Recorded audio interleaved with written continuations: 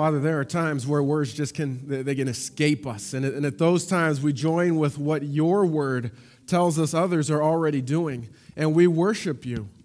We worship you directly from the pages of your story. God, singing, holy, holy, holy is the Lord God Almighty, who was and is to come.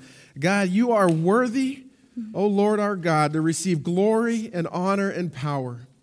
You are worthy. And we join with the crazy creatures around the throne singing that, holy, holy, holy. God, would you grab our hearts, grab them in a way that perhaps they've never been grabbed before, or grab them in a way that you grab them every day. And we worship you.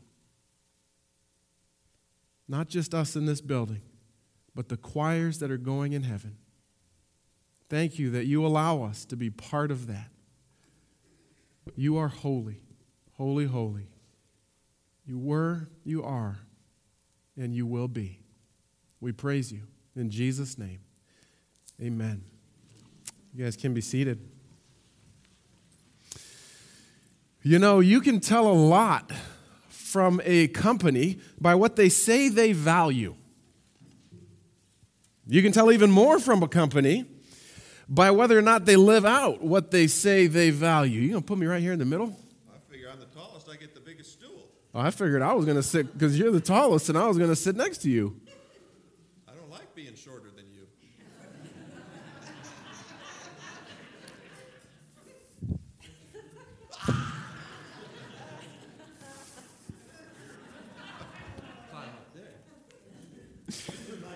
They are nice stools. I think we should just replace all the chairs with these. You know what's funny is I told them I was going to pray, and then they were going to come up while I pray. Actually, I'm going to pray again. We're already up. You're already up. Don't leave. No, don't leave. Don't leave. We only paid you for one prayer, so I figured that was it. All right.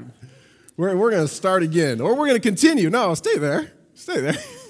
You can tell a lot by a company by what they say they value, and you can tell even more about a company by whether or not those people who work at that company live out what they say they value. Oh, the mouthful. Did you follow it? You can tell a lot by a company by what they say they value. You can tell even more about a company by whether or not they live out what they say they value. Okay? I've got 6 values here from a global company that my guess is every single one of us has rubbed shoulders with at some point. And I'm going to read these values. I want you to think about what company that might be. And we're going to see if you can figure it out by just listening to their values. Okay? 6 values. Creating a culture of warmth and belonging where everyone is welcome. Acting with courage, challenging the status quo. Being present, connecting with transparency, dignity, and respect. Delivering our very best in all we do, holding ourselves accountable for results. And number 6, we are performance-driven through the lens of humanity. Any guesses what company that is?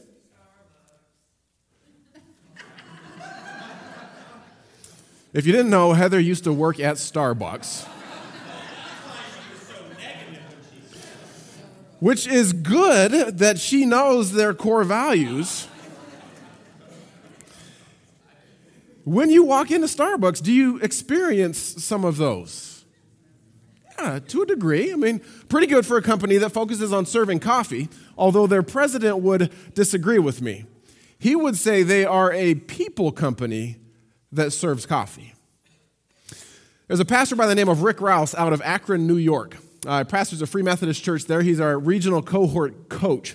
He told us a story this past January, February that really stuck with me. He said he had a young lady who came into his church for the first time visitor, never been in church, never been around people who love Jesus, completely new to the whole experience.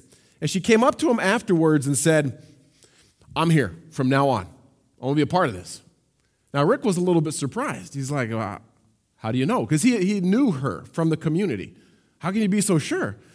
Well, she says, "I've been watching you people, and when some of your people invited me to come, I decided to get on your website and figure out what you're all about. And I got to your values, and I realized that the people that invited me, They're living what you say you value.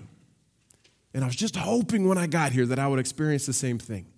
And she says, I did. I mean, that might be the best compliment that church could ever receive. That they are actually living out what they say they value. We're in a 5-week series that we're calling Discover Us, and we're asking the questions, why do we exist? Where are we going? How are we going to get there? Why we exist? We exist to love people, love God, love people, and make disciples. Where are we going? We want to be church for our neighbors. And how are we going to get there? We're going to gather for worship, grow in relationship, and go on mission. Now, what values will guide us? And we spent time, a couple of months as a leadership wrestling with that, and we know that there's probably 70, 80, 90 values that a church could say, this is what we want to be driven by. Well, we narrowed it down to 7, and we actually changed the language from values to commitments. Our leadership felt that values, they're really strong up here, but commitments, that paints the picture of we actually have to do this. We're committed to making sure this happens. So we've got 7 commitments, 7 core commitments that we're going to talk about over the next 2 weeks. Jason and Elena and I are going to share these, and we've paired them up in ways that we think make sense, and yet none of them, there's no specific order to them. So 7 core commitments, and my goal would be that once we share these, that we would be able to say, yeah, we're living those, and if we're not, we would start living those so that people outside could say, wow, you really do live out what you say you're committed to living out. I'm going to sit and I'm going to pray again for our time, and then we're going to get going. Get down there. Let's pray. Lord God, thank you so much that we can be a family of faith that enjoys each other. I thank you that we can learn what it means to worship together and that we can join with, oh God, not just the angels in heaven, but the churches around the globe who are worshiping you today. God, I thank you for the way you have made First Church, this unique group of people, this group of sojourners who are figuring out what it means to be the church, to be a body of believers. God, I thank you for the wrestling that has taken place on our leadership level over the first 5 months of this year, 6 months of this year, and I thank you for the direction you are calling us to. And Lord, now as we talk about what we feel you have called us to be committed to, I ask that you would open our ears and our hearts to help us to see that this is from you. God, this isn't things that we picked out as our personal favorite commitments, but things that you have said, First Church, I want you to be about this. So would you help us to hear from you this morning? I pray this in Jesus' name, amen. Okay, 7 core commitments, and we're going to start with prayer. Elena's going to take us away. All right. Yes. Is one of the first things that we as a leadership body identified as something that we value, but also that we are committed to here at First Church, both individually and corporately. So 1 Thessalonians 5:16 says, "Rejoice always, pray continually, give thanks in all circumstances, for this is God's will for you in Christ Jesus." So it can't be much clearer than that. God's will for us, among other things, is to pray continually. Well, what does that look like? Prayer is a two-way conversation. It connects us to God, and it allows us to hear from him as well. And one of our primary goals as Christians should be to be transformed into the likeness of Jesus. Prayer is one way that happens in our lives, but it's also following the example of Jesus. He consistently modeled the importance of prayer, both for his disciples, his small group of people around him, but also for the people watching, the outsiders, the world around him. So when we make prayer a priority, we're following in those footsteps. Prayer was what he did when Jesus needed to recharge his batteries, when he needed to reconnect with the Father. It was what he did when he needed to cry out to God. We see that in the garden before he was crucified. crying out to the Lord. And we know that the disciples viewed Jesus as an authority on prayer because they came to him and said, teach us how to do this. And that's what we need to be doing too. We need to be going to Jesus and saying, how do we do this? We're committed to praying. We want to learn from you. When we pray, we express ourselves in lots of different ways. There are prayers that don't always necessarily look like prayers. You can be praying, riding down the street on your bike. You can be praying, standing in the line at the grocery store, or doing the laundry, or sitting at your desk at work. It doesn't always just look like sitting in a chair on Sunday morning in a service with your hands folded and your head bowed. You don't even actually have to close your eyes to pray. That's surprising. I know. Yeah, don't do that. Don't close your eyes when you're praying in the car. That might go under the distracted driving law. I don't know. But the scriptures give us lots of examples of different kinds of prayer and prayer in different locations. The Psalms are just an amazing example of prayer, all different kinds of prayer. The psalmists prayed when they were angry and when they were hurting and when they were rejoicing. And those are all appropriate times for us to pray as well. Jesus taught about praying, going into your closet and praying in secret instead of making big flowery prayers for everyone to impress other people. And Jesus also interceded on behalf of others. That was one kind of prayer. In the book of John, in chapter 17, he prayed for his disciples, and then he also prayed for every person who would ever believe in him. He prayed for us. That overwhelms me sometimes. Sorry, this is not something to cry about. Paul showed an emphasis on prayer in his letters. He talked about praying for the people that he was writing to, but he also talked about, he asked them to pray for him as well. He prayed with thanksgiving and joy, and he prayed for the unique circumstances that were going on in each city of the people. Just one's probably good, honey, thank you. He prayed for people in all the cities that he had contact with. Very specifically for each of them. And he also, just like Jesus, modeled intercessory prayer.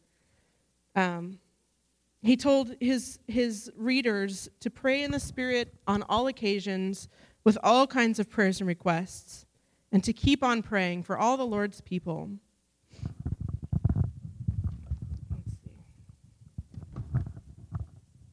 Let's see. So how does that translate for us?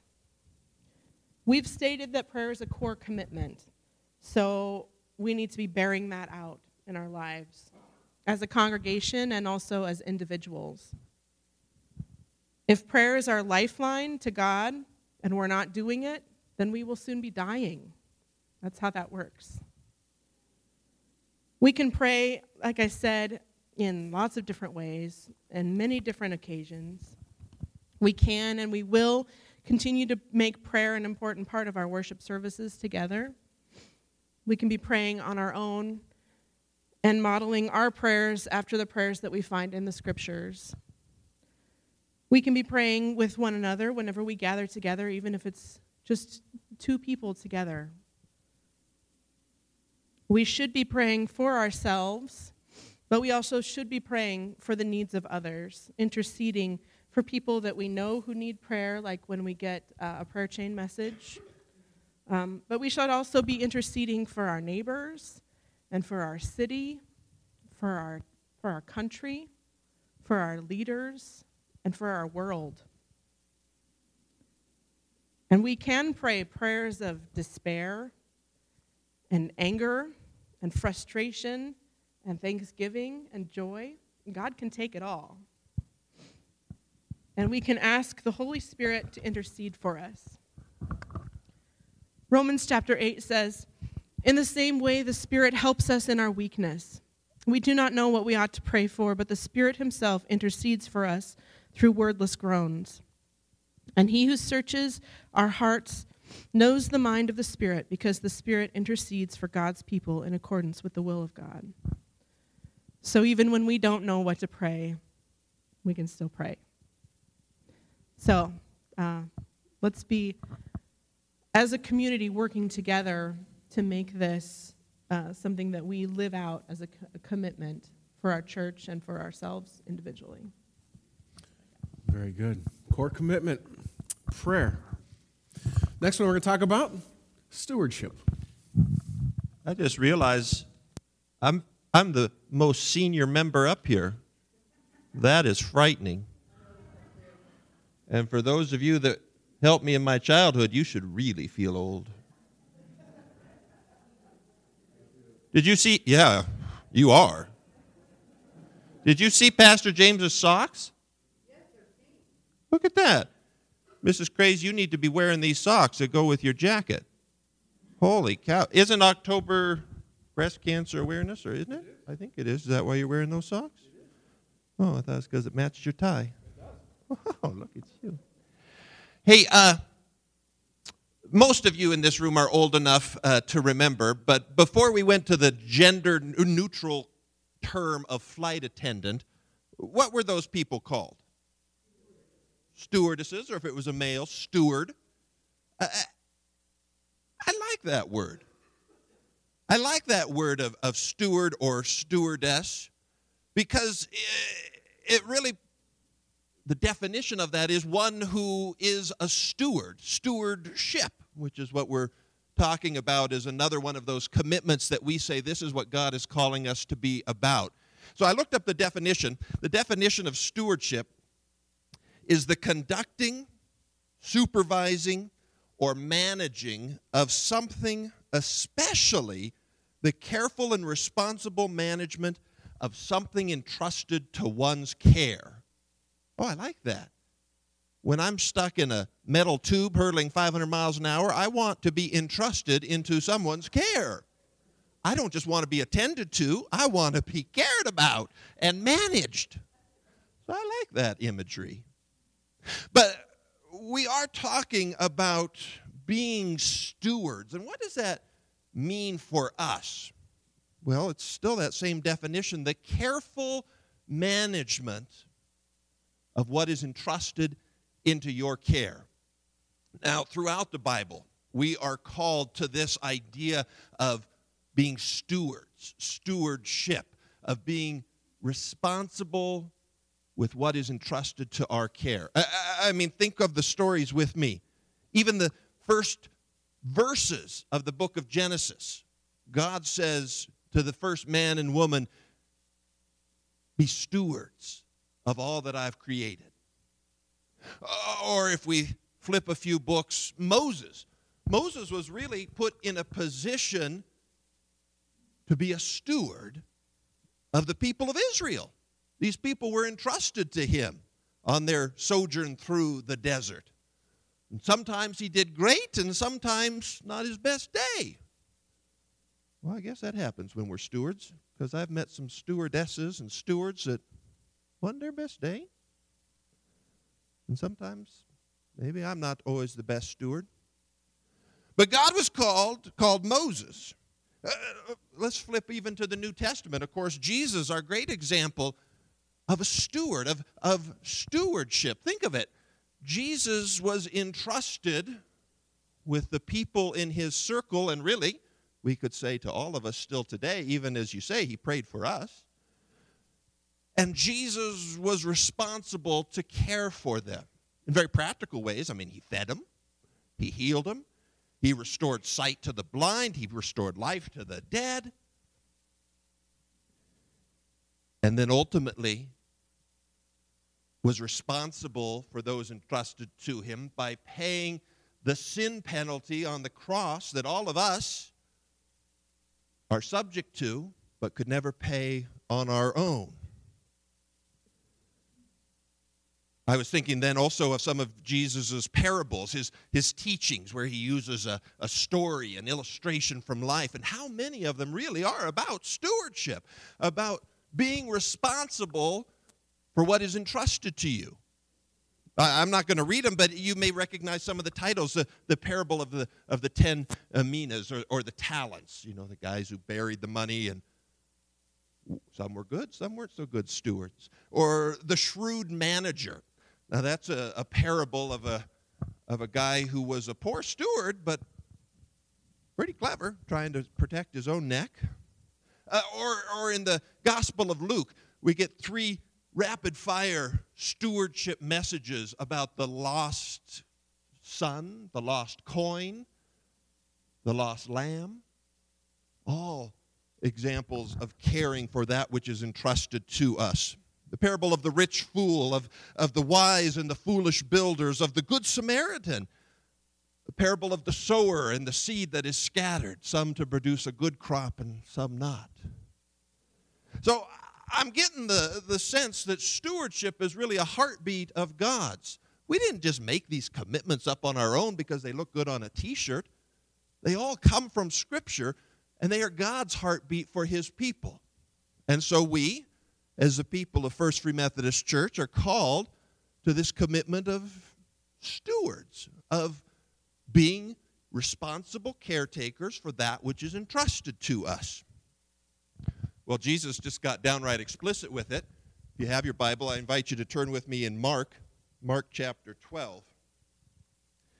And in Mark chapter 12, a teacher of the religious law comes up to Jesus, and we see this throughout the New Testament. They were really trying to trap him and trick him in his words by getting everybody fired up at him. And to give you the context, you remember in the Jewish tradition, they had enumerated hundreds of different commandments. Of course, we all know the Big Ten, but they had ranked them all down as to how you were to live. And so it was often a question of what's the most important commandment. So they were testing Jesus with this. This dude says, what's the most important commandment? And if you look at verse 30 in Mark 12, Jesus says, you must love the Lord your God with all your heart, all your soul, all your mind, and all your strength. Now, this was not new to Jesus. This goes clear back to the opening pages of the book. And then verse 31, the second is equally important. Love your neighbor as yourself. No other commandment is greater than these. So Jesus, who lived his life as an example of a steward, Jesus, who in his stories and his teaching taught us what it is to be a responsible caretaker of what is entrusted to us, he comes right out and echoes those Jewish commandments and says this is the most important. You love God with all that you are and all that you've got, and you love your neighbor as yourself. He didn't separate those. He couldn't say there's just one. He said the second is just as important. Make it like a 1B, if you will. But he said that we are to love God with all that we are, all that we have. Your heart, mind, soul, and strength. To me, that's just a way of encompassing all that I am and all that I got. And we love God with that. Well, how do you love God with that? By being responsible with it. By being a good steward of who I am and what I have. But I've read this passage dozens of times. But this week, the Holy Spirit really helped me to see it with fresh eyes, that stewardship is not just that vertical component of loving God with all that I am and all that I have. That's why Jesus said the second is just as important. There is a horizontal component to stewardship that I think we often neglect when we talk about stewardship. Jesus said, love your neighbor as yourself. So in a very real way, I'm entrusted with the people around me. And am I going to be a good steward or a poor steward with my neighbors? I mean, what was it we talked about a couple weeks ago? We are church for our neighbors. Bam. We're responsible for the people in our lives. Now, ultimately, they are individually responsible for their choices. We all know that. But I am responsible to be a steward, to care well with all that I am, all that I got, and all the people that are in my life. Well, what does that include? We say it often, hopefully we believe it and live it out. Nothing in life is mine. I'm just a steward for a short span of history of what God has entrusted to me. That's pretty much everything. All that I am, all that I got, and all the people around me. So will I be a responsible steward or a careless steward? What are some of those things and how does that play out? I mean, usually when we're having a stewardship message, we enumerate the big three, our time, talents, and possessions. But let's look at that. Our time. For many of us in this day and age, time is our most precious commodity. Does the way that I use my time point lovingly to God or neglectfully away from Him? Now, that doesn't mean we have to all become monks and nuns and live on some rock outcropping where all we do is spend 24 hours a day in prayer. But God says, I've given you 24 hours in this day. How are you going to be responsible with it? How are you going to demonstrate love for me and love for others with this time? And then our abilities, our skills, sometimes we call them our talents. God has given all of us unique abilities, skills, gifts. If you were a part of the Discover You seminar this summer, and it's going to be continuing, there's another session next week. I try to do that every month. You know that we talked in there, we said that every person is a minister, every task is important, and every person can contribute something. That was in the context of how we at First Church, this is not a spectator event. You don't come here just to be entertained and to leave. We come because we're family, we're a body, and we say that every person can do something because every person has been entrusted by God with abilities, skills, and talents. Now, we're not going to compare with one another. We're not going to covet or envy somebody else's abilities because God has put us together as unique parts. I can do some things you probably don't want to, and you can definitely do some things better than I can. And so when we come together, it's this beautiful image of the body working with one another, but only if we'll be responsible stewards with what God has given to us. What if your hand said, not so much today, not going to do it? Well, you're in a world of hurt. And so with those special abilities, talents, skills, am I going to love God and others with them? Not so much. And then our possessions. And this is often why people don't like coming to church, because when we have a stewardship message, they figure, they just want my money. I don't give a rip about your money. But God wants us to love Him with all we are and all we got, and love people with it. So I think, sometimes we think, well, how do I get rich? By holding on to what I have. But I think the wise steward, God is really calling us to hold all that we are, all that we have with an open hand. If we say, yeah, it's God's anyhow. He's just entrusted it to me for this season. How am I going to be responsible with it? And that means lots of things. It means taking good care of your car so that you get the most out of it. That's stewardship. It's about planning and preparing for your family. It's about being generous with those in need. It's about honoring God with our tithe and extravagant giving beyond that. Because again, it's not mine. I'm just God's money manager for the moment, if you will. And He says, you're going to love me and others with all that you are, all that you got. And then this other one, our neighbors. Again, an insight for me of being a steward for those around us, whether that's your family or the kids that God has entrusted to you, the person who lives across the street, the coworker across the aisle, or the friend across the world.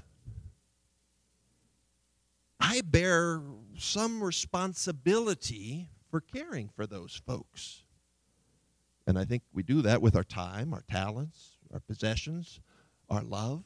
We love God in part by how we love other people. And we as a church say that is who God is calling us to be. We didn't say that's exactly who we are. I didn't look in the mirror and say, ooh, I'm the best steward. I said, ooh, that's a dirty mirror. I need to clean that, actually. But this is who God is calling us to be. This is the vision that we're living into. It's the filter through which we want to look at our world. Am I going to be a responsible caretaker with what God has entrusted to me today? To love Him and to love others. That's my desire. And I was a poor steward of time, so Pastor James has none. So if you'd rise for the benediction.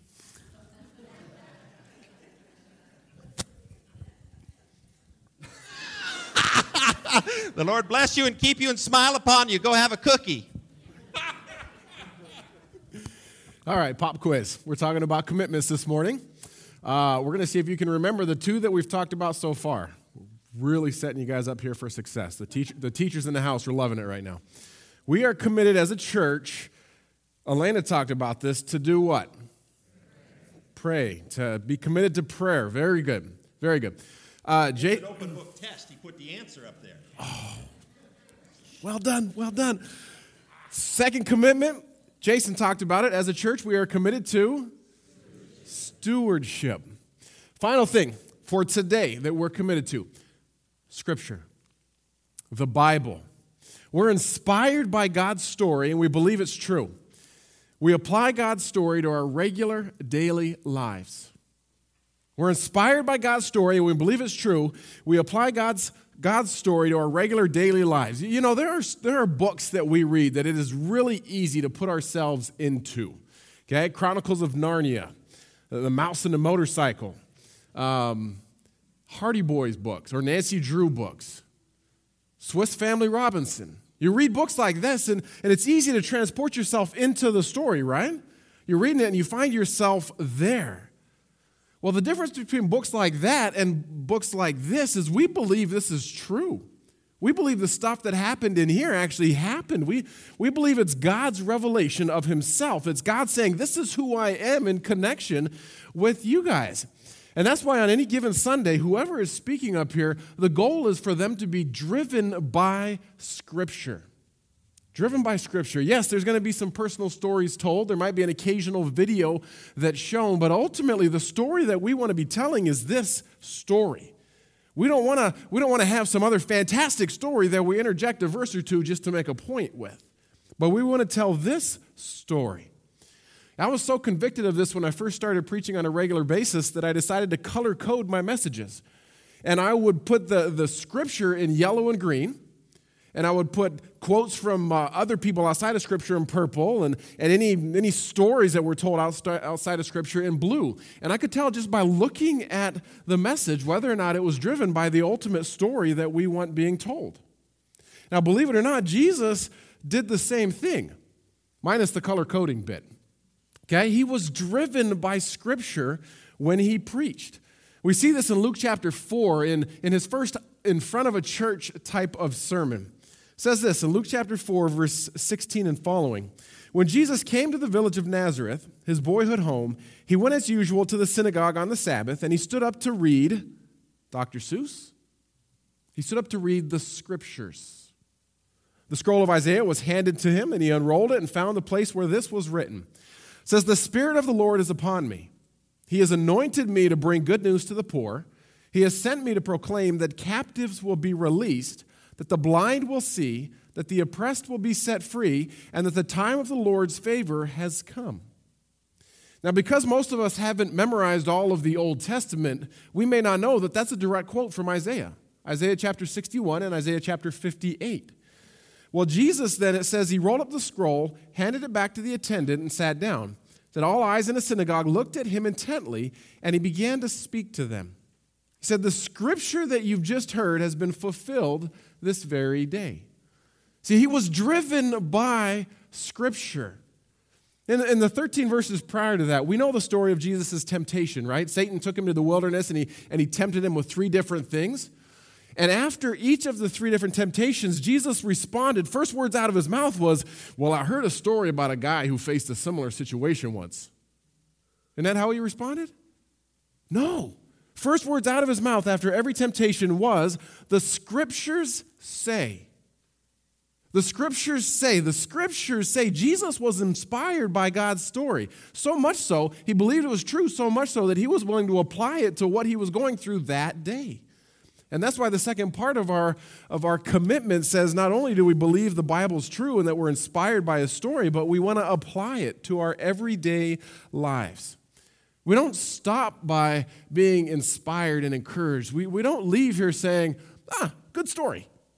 No, we leave trying to figure out how do we put that into practice. As I was thinking about this, I thought of Psalm 119, 105. It says, your word is a lamp to guide my feet and a light for my path.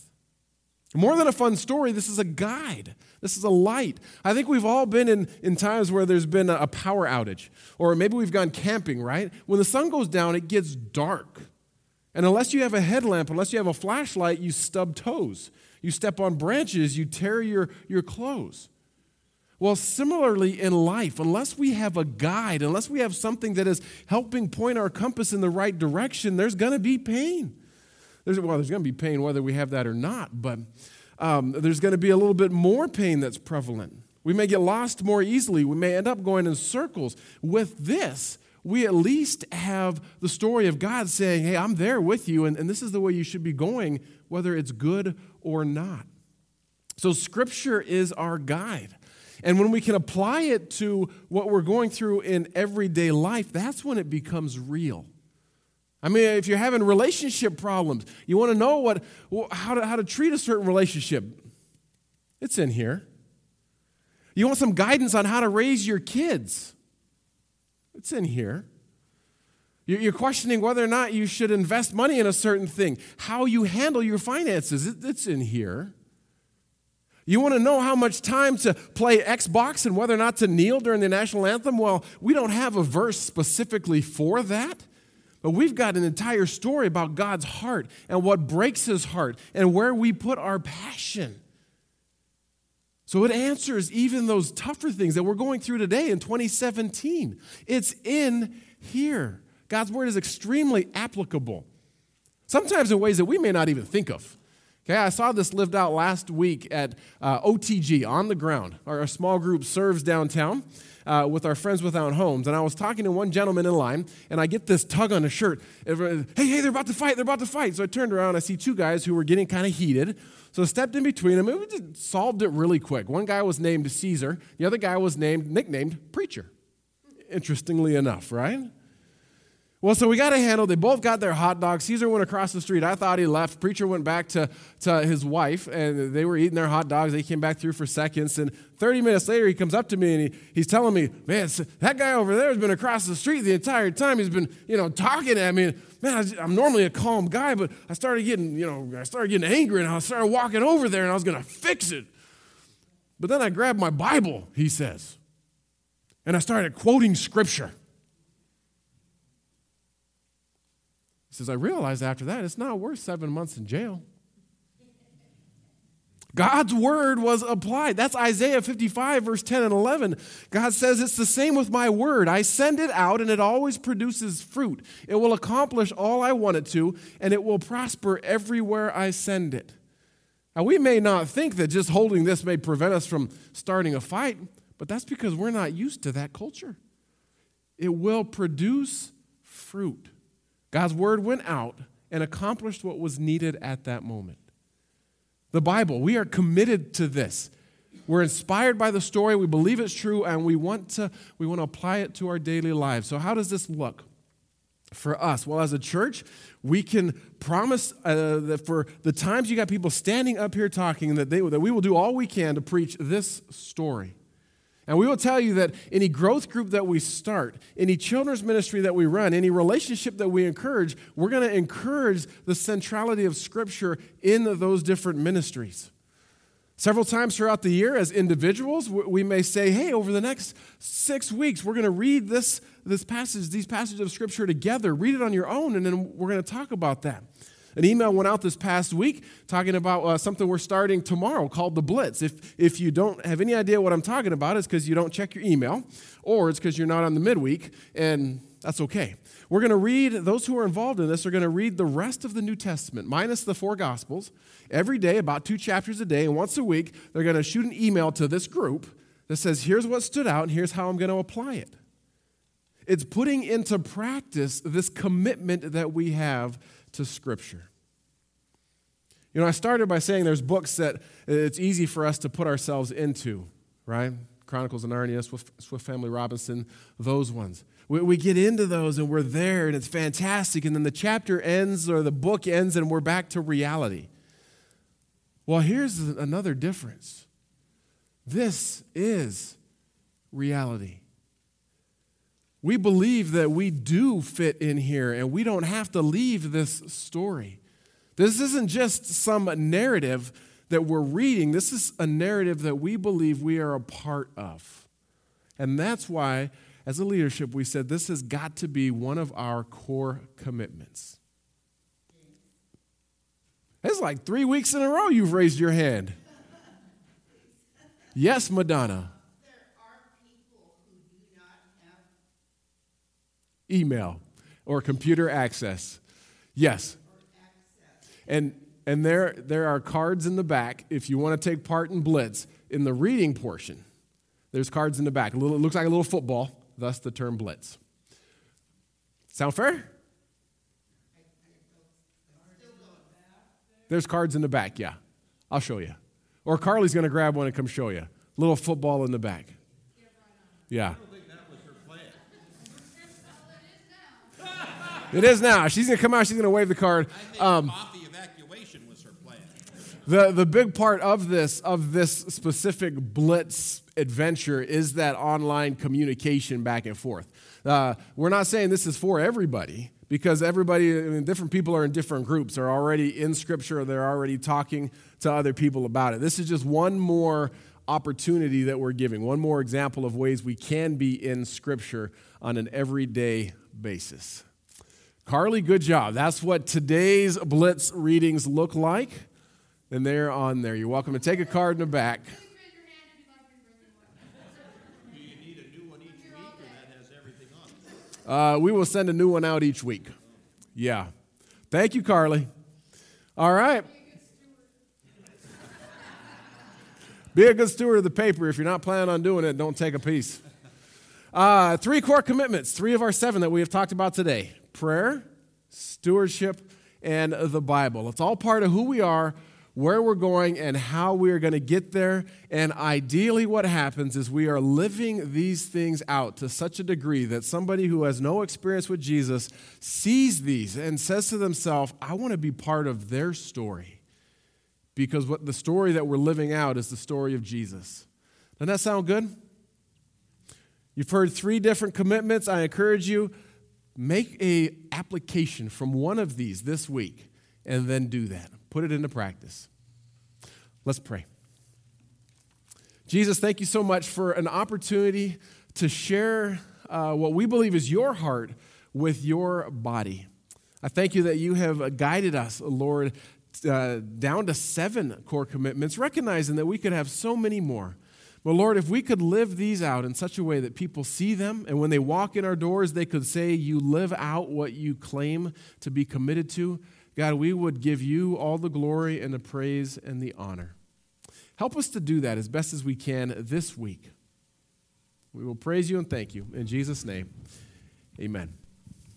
Amen. Would you stand as we sing Holy, Holy?